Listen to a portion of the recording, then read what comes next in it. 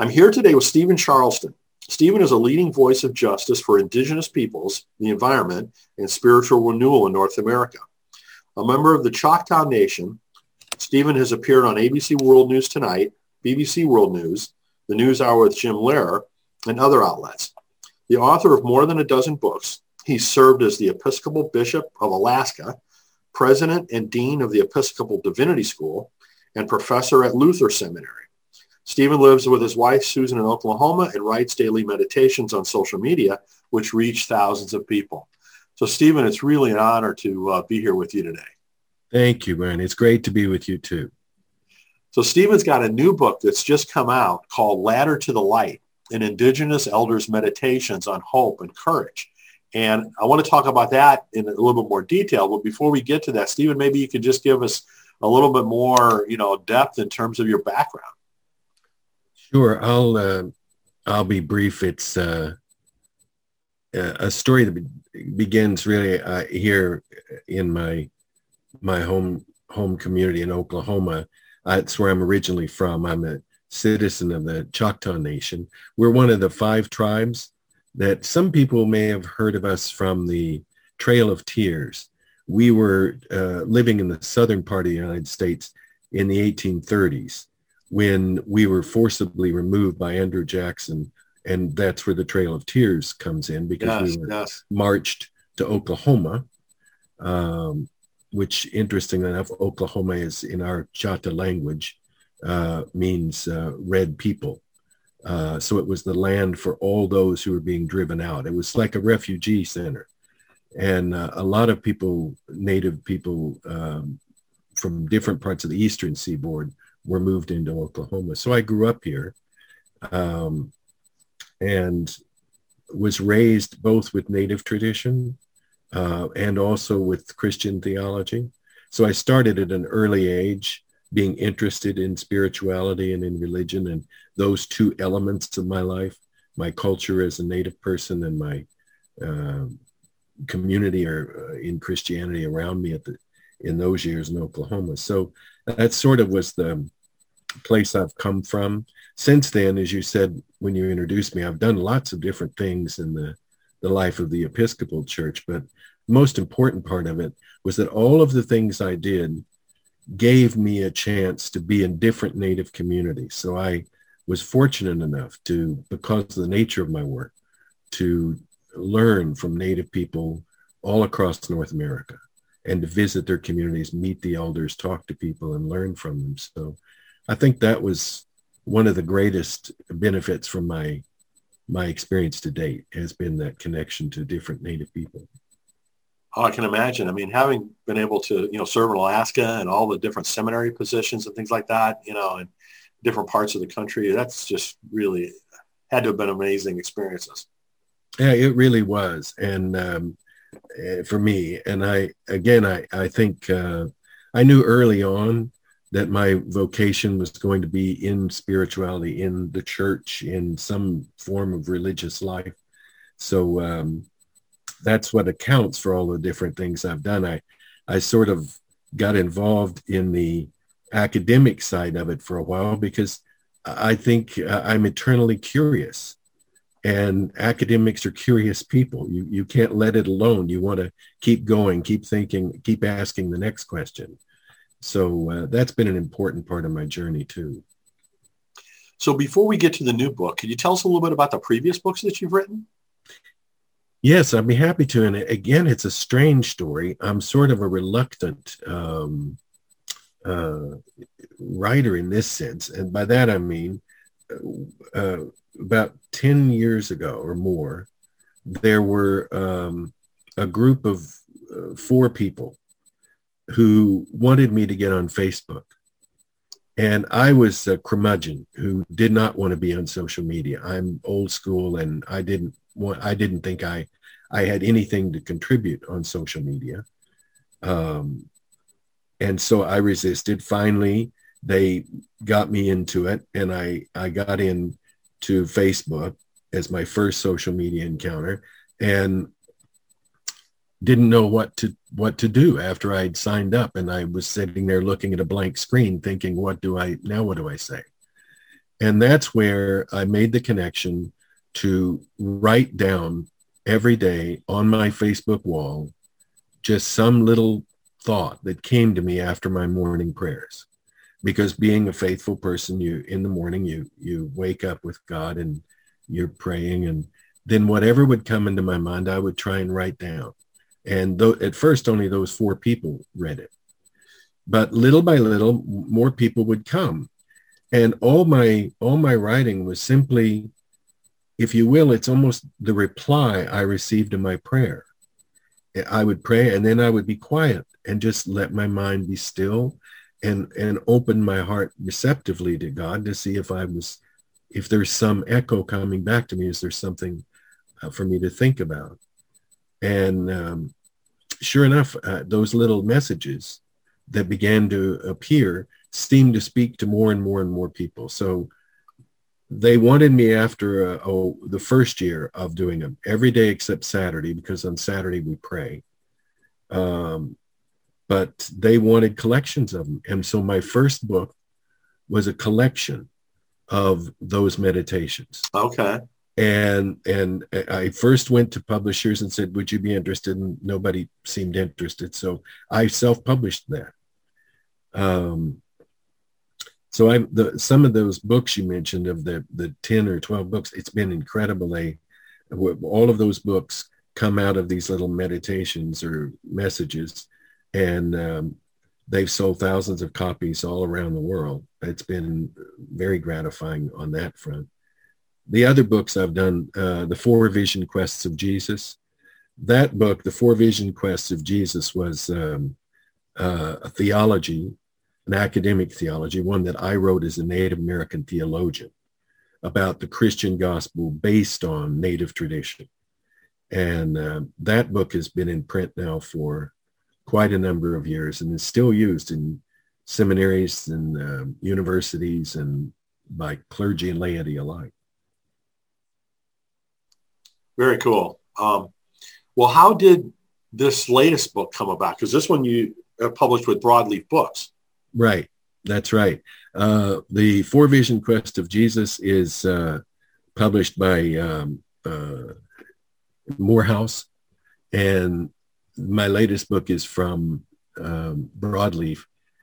This latest book really emerged, I think, in the cauldron of what we've been living through for the past several years, but certainly once the pandemic took hold.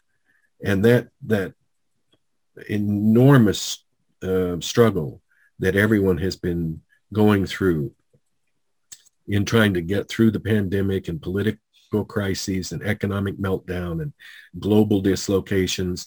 It's been a terrible time for so many people around the world. Like others, I wanted to do something. And my gift was just the visions and the messages that I get in prayer. So I turned to those to see if there's a way that they could help people. And I discovered that there was a theme, a pattern that was moving through years worth of these little visions and messages I've been working on every morning, that there was a theme there that could help people, that had some practical spiritual help for people. It was a contribution I could make that would help men and women of any faith tradition, because my books are not written for any particular audience other than to say anyone with a spiritual curiosity and interest. When you read any one of my books, whether you're Jewish, Christian, Muslim, Buddhist, Baha'i, whatever, or none of the above, you can read my books and find yourself in them, because the way that they're written, the language, they're very accessible to people of all faith traditions. So a very central part of my work is an interfaith, interreligious community, trying to build bridges of understanding among all people. So my book was an attempt to spiritually offer a clear vision of how people could help themselves and help others in this great time of trouble we've been experiencing. Well, it's a really fascinating approached the way that you've organized this book around the kiva and the ladder to the light, as the title indicates. Could you explain for folks that don't know what a kiva is? Yep, be happy to. In the opening of the book, I began with the explanation of the kiva. Like all of my writing, the roots of my writing and my spirituality are embedded in the Native American tradition or experience, and from different nations, different places. Native culture is very diverse, and so there are many different traditions that you can turn to. But the one that I felt expressed our situation in this time and place was the kiva. The kiva is a worship site, like a church. Like you walk into a church, you're in a sacred space. The kiva is like that in the sense it's a sacred space, but it's one that is under the ground. In other words, it's a round or rectangular structure underground with wooden beams across the top, and it's covered. And the only way to get down into the kind of the womb-like place of the kiva is to come down a ladder. It's like entering a submarine, where you always see the captain coming down the ladder to get into the submarine. A kiva is like that. You go down the ladder, and if you don't have a fire in the kiva, it's nothing but kind of a cool darkness. And above you, you see the light. That, to me, is what captured me, that physical image of the kiva that I had been in and experienced and seen, is a metaphor for where we are in our lives. We feel that we have been through a lot of dark times. The darkness seems to be all around us. The COVID-19 virus was a darkness gathering around us, enveloping us, and financial breakdown and political breakdown and social breakdown. The darkness just kept growing. So we felt we're in a darkness. The important thing about a kiva is that the kiva is a darkness that is nurturing and that is strengthening. In other words, we began our journey in life within the womb. We are enclosed and we're not sure what's next. But there is a spiritual path, that ladder that leads up out of the kiva back into the light. That was the metaphor I used, because each rung on that ladder is a different step we can take to move from darkness into light and into hope and peace and healing. Well, I think it's a really cool metaphor, and an analogy. And the book is organized into rungs of the ladder. So the rung of faith, the rung of blessing, the rung of hope, and it keeps going up the ladder. So that's right. I just thought that was really a wonderful way to, organize the book and your visions and your path. I think the way that the book is structured is very simple. It just, like you were just describing, each rung of the ladder is a different chapter. It moves from different parts of a spiritual life. In other words, to begin with faith, what's the first rung in your life to move forward in a spiritual way is you have to know what you believe in. You have to have faith in something. So it's very simple and it's very universal. But each rung can be a place where the reader can stop, and that each rung or each chapter gives you a lot to think about. And so you can spend time in each chapter. I have people tell me that when they read The Ladder to the Light, they will pause and really reflect on what one chapter means before they pick it up and read it again for the next chapter. So it's a book, I think, that allows people a way to understand where they are in their spiritual lives and feel that there's another step forward that's going to help them, and most importantly, help other people too. Well, it's really a fascinating book, and I've loved it. Let me read what Barbara Brown Taylor had to say about it. She says, "This book touched me as few do. Stephen Charleston is a spiritual medic who has given himself to a life of healing, and you will want to share his medicine with everyone you know. What a wonderful endorsement. Yes, wasn't that nice? It was really, really kind of Barbara to say that, and I'm very grateful. I think that anyone, like I say, of any faith tradition, if they feel like they've been through a difficult time in their life and they want to really be proactive in a spiritual response of hope and justice and goodness, then Ladder to the Light will help them do that. It's the way that it's constructed. I described it as if you're a movie fan. Some people love old movies and motion pictures. And if you're kind of a movie person, there are copies of movies that come out that have the director's dialogue or narrative on the movie itself. So you can watch one of your favorite movies, but you're hearing the director explaining the making of the movie. So now in this scene, we were shooting this is what was happening, what we were talking about. And it's this fascinating way to see both the final product, the movie, and the process behind the scenes. My book is sort of like that. In other words, it is my own behind the scenes way of talking about how a certain message that I received, how it could be interpreted, or what it could mean to us and what it's trying to tell us. And the is the way that the meditation or the little message first came to me. So you'll find these little messages, these spiritual visions written, and then a commentary about them, and then another vision and a commentary about that, and another vision and a commentary about that. So it sort of flows from the visionary to the pragmatic, and it has this wonderful balance. So if you like a practical theology or spirituality, this would be the book for you. But if you like visionary, mystical understandings of life, this could also be the book for you. Absolutely. And each one of these reflections is so thought-provoking, which I'm sure was, what you were striving for. But boy, it's some deep thought. And here's just another blurb from Caitlin Curtis. Ladder to the Light isn't a book to be read once and put aside, but one that should be read again and again, becoming part of our human journey.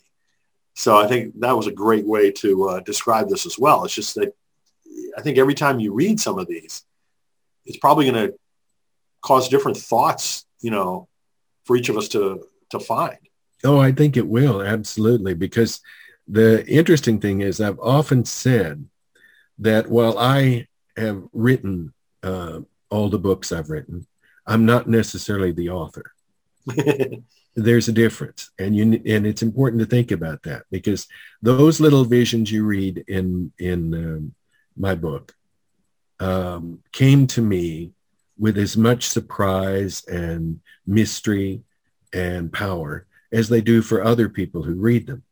I encounter and engage these messages as much as any other reader. I'm in the same place with any other reader because I believe the source of them is a healing and loving source that is what I sometimes describe as the kindness at the center of creation.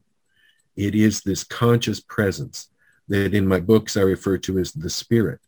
And people can use that language any way that for them, meaning that whatever your higher power, whatever God is for you, or your spirituality takes you, it is speaking to how the reality of that presence, that divine, sacred, and loving presence is real. And so I engage with it as much as anyone who reads my books does, and is healed by it, as I hope I'm helping to heal others. Well, as you've found from your, Facebook posts, that's certainly the case. A lot of folks have been impacted by your work, and I think that just speaks volumes. I must tell you, I never take it for granted. I'm always grateful. That Facebook community, we went from 4 people to over 26,000 now. who gather to read the messages every day. They come out every day, except, like I say, on the Saturday when I invite us, whoever we are, to pray for each other. I think that's a wonderful thing to do, without regard to what tradition you're from or what you believe, just the idea that human beings can love one another. And what a message that is for our time. What a concept. Yes. Highly needed these days. Yeah, that's exactly right. Well, I'll include a link to, your Facebook page in, along with the video on our website. So, Stephen, it's such a pleasure to meet you, to speak with you, and to learn from you. Thank you very much for this book and for your posts, your visions, your reflections, and all the work that you've done. It's just really helpful to so many. Well, thank you too, and for all that you do. I'm very honored to be a part of the work that you're doing, which is helping a lot of people too. And I think it's by what you and I are experiencing right now, just how we can network together, connect together, share a message together. The more that network grows, the more people that respond to the work that you're doing, the stronger we'll be and the healthier. So thank you for what you do too. Well, thank you so much, Stephen. It's a pleasure and an honor to speak with you.